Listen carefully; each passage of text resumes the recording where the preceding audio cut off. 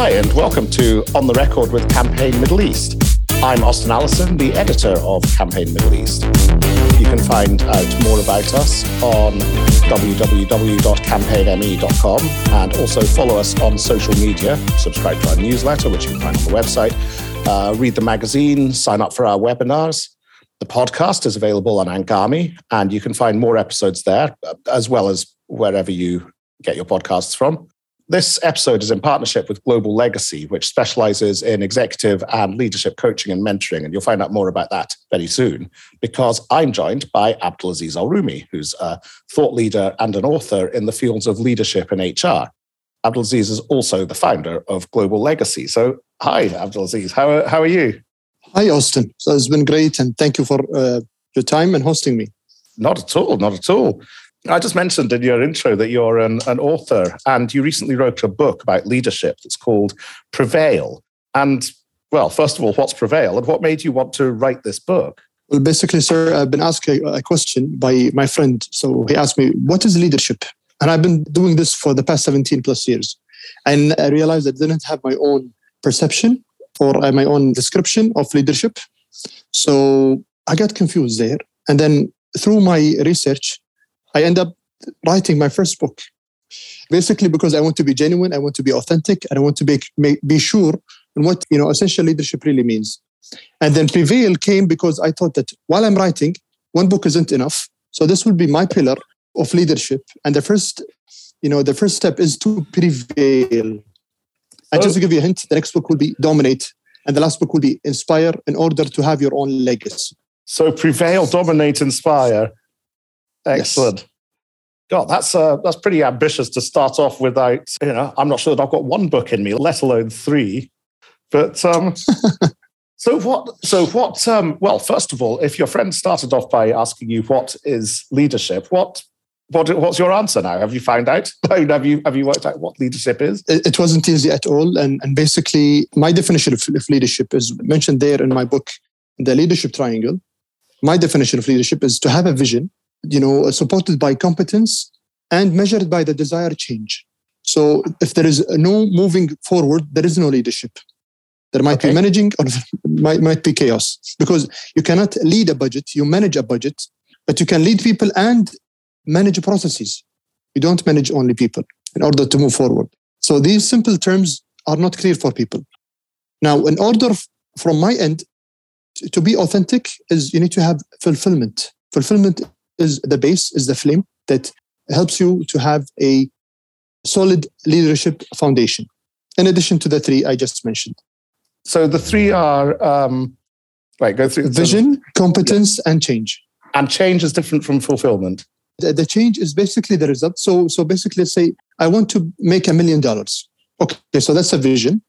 Do I know how? And do I really want? And do I have the skill to get that? Whether is it through me or through the team? Right? And then I measure my progress through the change. So what is the desired change? Is it small changes? Is it KPIs? Right? And then when I do my measurement, I realize is either I need to go back to my competence level or my vision. Maybe my vision isn't realistic. Or maybe I don't want to be a millionaire. And the way to measure it is through fulfillment. Am I happy pursuing this $1 million? Okay. And that's why I don't want to push people always to change the game, as they say, and, really rock the boat or be an entrepreneur. Because everyone needs to be realistic with their own strength, with their own vision, with their own purpose, and based on their values. Okay. And this is the foundation of fulfillment. Nice. That sort of changes the game a bit. So what else can people learn from the book? Well, basically, in order for me to answer my friend correctly in a comprehensive manner, I realized that in order for you to prevail or stand out or to move to the next level, because this is basically the essence of the book, is first you need to lead yourself using the leadership triangle, leading self. Yeah. Because before you lead others, you need to lead yourself. You need to know where you're going. Okay. And in order to do so, you need to have personal mastery. So you really can manage your time, manage yourself, manage your skills, and know where you're going. Once you do that very well, then people will be attracted to your, character. And then you need to be a master in storyteller and communication skills, emotional intelligence, what have you. The third step is you need to lead your fanatics to be a team of warriors. Okay. Why warriors? Because they will die for the cause. An ultimate vision needs to be a serving vision. It's bigger than you in order for you to be happy. Because today I want to get a Ferrari. Tomorrow I don't want to get a Ferrari. I want to get something else. So it doesn't, I want to be, as fulfilled, as authentic, as genuine, as caring in order to lead people. If I have a bigger cause than me, then you really do it, whether you do it for the business or you do it for, like, for example, Nelson Mandela and Steve Jobs. Okay. Both delivered extraordinary results because their vision is too high and too genuine, irrelevant of the character. So it's about, that's about vision. That's about that one point on your triangle. Yes. So Nelson Mandela, for example, would have the vision of a free South Africa. Well, the change would be what he actually brought about. Right. He was able to bring it about, and his vision was being able to see what he wanted. I mean, that was in a political sense. And okay, I can see how that'd work. And then the fulfillment is presumably the sort of the driving force that makes you get out of bed in the morning and carry on doing it. Exactly. And then he had that influencing skills, and he was able to manage to lead the team, and the team of the warriors or the people who would die for that cause. Okay. So that's why we still have a solid country in South Africa, and the same with Apple and what have you, even though the leader is gone. And is this the same sort of thing as, you read a lot recently about thinking like an entrepreneur and so on, and people praise the sort of entrepreneurial spirit. Is that, does that sort of come into this? Yeah, this is the hype. This is the trend, which I hate. I hate trends. Okay. All right. Shoot it down. Yes. Well, basically, because we are unique. This is the essence of Prevail. You get in touch with your personal values and what you like. And values are always something good. You cannot have a value of stealing, right? It has to be something noble, a virtue, right? So for me, entrepreneurship will not work. Why I always not? hated entrepreneurship because I had my own bakery shop, my own cafe. Now I have my business, and I really would prefer to work in an office, in a corporate environment, 100 times better, because I know what time to go to work, what time to leave. I'm a workaholic. I had this during COVID also for 9 months, and it drove me crazy because I don't know when to stop. Okay. And I'm always pushing myself too hard. And honestly, I like people to take care of me. I like to have my coffee there. I like to have my desk and do my best thing, which is thinking and doing leadership and coaching. This is really, quite refreshing to hear. As I say, I think you're the first person I've spoken to, especially the first person from an actual sort of leadership coaching perspective, who's not told me that I should go out and think like an entrepreneur and that everything I should do should be entrepreneurial, that it's okay because I don't know, I'm schizophrenic. I think sometimes I want to be left to my own devices, but sometimes, like you were saying, I want somebody to tell me what needs to be done and things. So this sounds like, where does this fit into the sort of the leadership triangle that you were talking about? What changes between someone who is driven to be an entrepreneur and someone who works better in a corporate situation? Well, basically, it's your vision. Where you want to be, okay, I'll go really on the dark side here. At the age of 19 or 95, and this is Dr. Marshall Goldsmith always keeps remembering us with, on your deathbed, what would you regret the most? Okay, and Prevail not only touches base on your career, it touches base on your life as well. So we bring both together. So basically, an entrepreneur, I appreciate all the entrepreneurs, but I don't like to push people and, just promoting, leave your job, quit your job, live your life, be your own boss. That is not correct at all. Okay. I would like to say it's more of a BS, right? Okay. So there are some people who can be entrepreneurs. Maybe they're only 1% because there is a lot of pressure and they can handle it. However, without the corporate people, whether it's government or sector or public sector, you cannot have, all the luxuries of life. And they will be the people, they will be the mainstream. Okay. And these people will really, really give you the stability and make all the profit. So you need them. Because I'm in Switzerland now, because I have a job, so I can just basically check my emails every once in a while, and I can live my life. If I was an entrepreneur, I would check my emails and do my work 2 to 3 hours a day. I want to have my work-life balance, right? You're saying and this is never enough. You're saying this as we're on a call for doing this podcast while you're in Switzerland, but then again, this is more enjoyment than work. Yeah, exactly. This is definitely more enjoyment. However, and as you say, we don't have to do it. We're doing it for fun. The other thing, and we struggle to make the time for you even.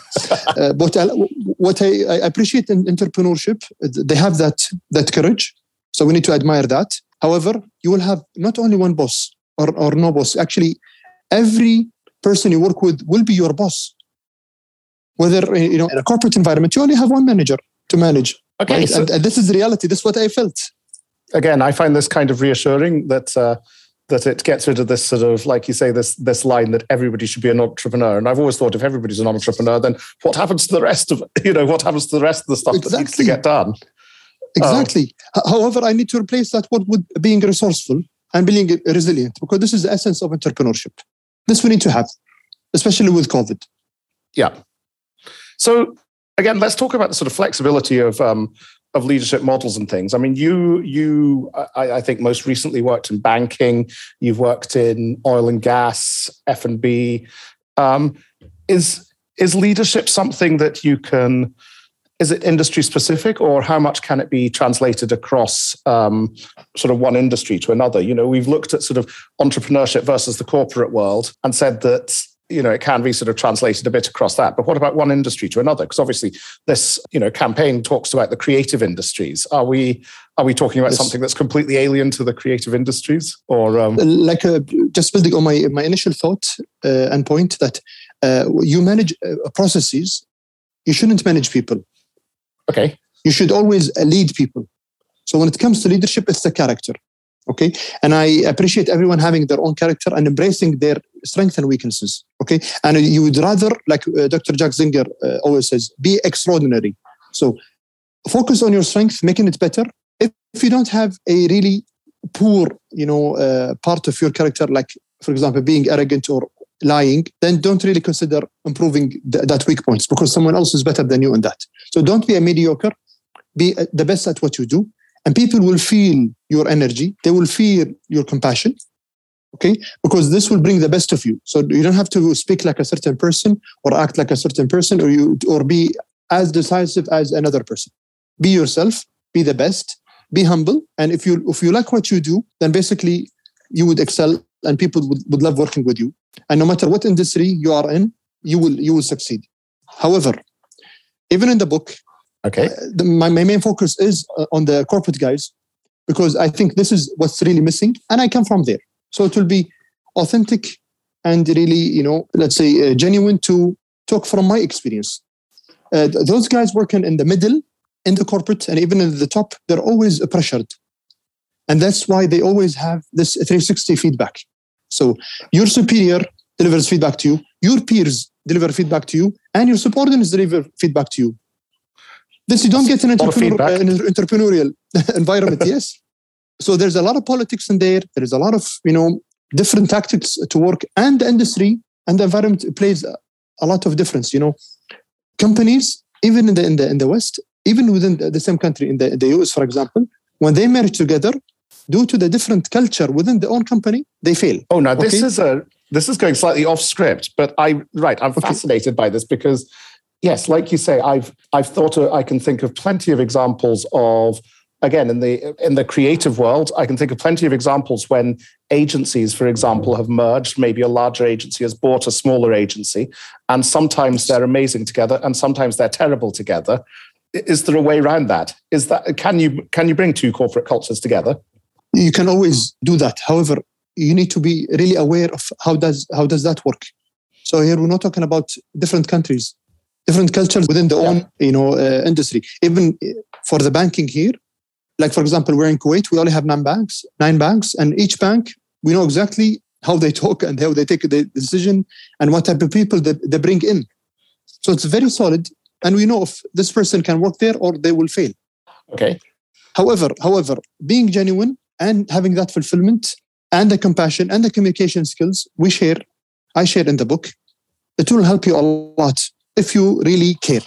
If fulfillment is the driver, then you will do so. Will that? Because you're going to do the marathon, not going to do the sprint. Okay, so it sounds like you're talking about sort of being okay, let's say I'm brought into management at let's say I move as a manager from one bank to another, different culture. Are you saying that the fulfillment is what will help me sort of bridge that gap? It will basically look back at your vision statement. Yeah. What you want to achieve by the age of 60, 70, 40, whatever you have in mind, and why you want to do it. So basically, instead of just comparing salary to salary, compensation, or a better desk, or a better secretary, I don't know, whichever has, anyone does their own calculation on the decision to move. Sometimes you will make a decision to move even with less compensation or less benefits for maybe work-life balance. Because, we are one entity. You are a parent or you're a brother and you are a family member and you have friends and you have family and you have your life and you have your health to take care of. You cannot think of yourself only as a chief editor and then make all your decisions based on that. But we never touch base on this, Now tell me quickly about work-life balance that you just mentioned there. One of the things that a lot of leaders are looking at the moment is sort of things like flexible working and so on. But it seems to me that you're sort of preaching quite a sort of, you're quite happy in the corporate environment. Are you against flexible working, or what do you sort of feel about, about work from home, about remote working and things like that? How do you sort of address that, or how should leaders address that? Two answers that will, tackle more than one thing. Okay. Just to give, the audience, although I'm the founder of Global Legacy and I established that in 2021, the early 2021, or a little bit before, I'm actually head of learning and talent within one of the largest Islamic banks in Kuwait. Okay. Why? Because it gives me more fulfillment and it gives me more insight to do what I like to do rather than being my own boss, as you say, or the entrepreneur. Yeah. Okay? And that's due to COVID. Now, I'm preaching and I'm still pushing because I own the culture there within the bank. I'm in charge also of the culture that we send everyone home, and validate the productivity. Okay. So you were forced, and this is very unfortunate. We were forced. We used to hear that people have flexible working hours and they work less hours a week and all of that. And we used to laugh about it. We say it doesn't work here. We're in the Middle East, blah, blah, blah. And it doesn't work. I've heard that a lot. And then we were hit. Yes, we were hit with COVID. And everyone is exposed. All the world is working the same way. And we are adapting the flexible working hours. But unfortunately, we didn't learn from it. We're going back to the punching card. So how would you know? Because it's basically giving you, say, authority that I can ask this person to do something. I can ask this to print me something, and that's really bad. So if they're not around, who am I leading? So yes. Go ahead. No, I was about to say, I see that in the creative industries as well, that, a lot of creatives had to work from home and then now they're sort of coming back to the office, and some agencies I've seen the absolute, I've seen it change from across the creative industry. Some people are complete remote working, work to your own schedule and so on. And some are absolutely back to the punch card. And it seems, sort of how do you decide where you're going to sit on that spectrum? Well, for me, you need to know, and this is what I keep also preaching, my HR folks, whether it's within my organization or others, the cost of the salary and the benefits, the direct money that goes to the employee is only 60% of their cost. Okay. There is a hidden cost that people don't really count. And for me to be profitable, you need to help me make at least double the cost that I'm paying you directly and indirectly. Right. Okay. So, by all means, if I send people away to work from home, they would volunteer to buy their own laptops, their own headsets, right? Whatever they will do to work from home. But guess what? They cannot sneak, if you know how to make them, productive and doing work less than the 8 hours that they should. However, if they're in the office, they can chat, they can go have two lunches maybe, or a breakfast and a lunch, and have all their whatever excuses they have to go finish their own personal work, just to remain within your working hours, but they don't really produce. and they feel more like a cage. However, when we tried in my previous petrochemical company, the flexible working hours, we all realized that everyone was there at least for 8 hours. At least for 8 hours. At home, because now it's flexible. Okay, yeah. Yes, because you need to make your own time. You need to complete your 8 hours. Before, you need to come from 7 to 3. Yep. And then if you had to leave, do something personal, whatever, it's okay. You can take an excuse for 2 hours, 3 hours, and come back. And this is the average. So you're losing a lot of work, and people are less happy. When I give people flexible hours, they will do more work, and because they own it. That's the thing, Austin. They own the decision. You need to involve people and lead. And this is leadership, not managing. Now, we're running out of time, but I want to ask you, I've got a couple of quick questions that will have to be quite quick. Right. One of them is, you did say, and you hinted at it earlier, you hinted at people sort of saying, oh, this won't work in this region and so on. Now, you've talked about the likes of, a lot of the examples that you gave were international and very much sort of Western American examples. How much of the sort of the leadership literature out there is applicable to the Middle East? Is it universal? Is it Western, Eastern divide? And I mean, you've written your book in English rather than in Arabic, and you quote a lot of Western experts. What's the thinking behind that? And can the Middle East be equated to the West? What I honestly felt that whatever is there was genuine, thoughts and ideas and practices. It actually happened, and it happened for the care of the human. Okay, and that's why most companies, they don't use the word HR there, especially in the West. They use chief people officer or the people department or the human capital, but they do it sincerely, especially the successful ones. However, when you look at a human resource itself, then you are a resource. So a human or employee is similar to a printer who depreciates, right? And it doesn't work. It doesn't work like that. Just changing the terms will change everything. Now, because we became all one global citizens and one global universe, and everybody is watching, all the companies are comparing themselves to global companies, and employees comparing themselves to Google. So let's have like Google. Why don't we have like a flexible working hours like Google, So even people from Kuwait or Dubai or anywhere, they can compare themselves to others because they're living the same lifestyle. So either you get pushed and forced to submit and actually deal with the new generation and the Generation Z, okay, because they don't go with the traditional way. Okay. However, the CEOs, the board of directors, they're always also under pressure because now they need to deal with the society, what we call ASG, with the environment, what have you, and then diversity, inclusion, it just never stops. So either you lead it and adapt accordingly, or otherwise it will hit you and then you'll be the last and will be least favorable for people to join you.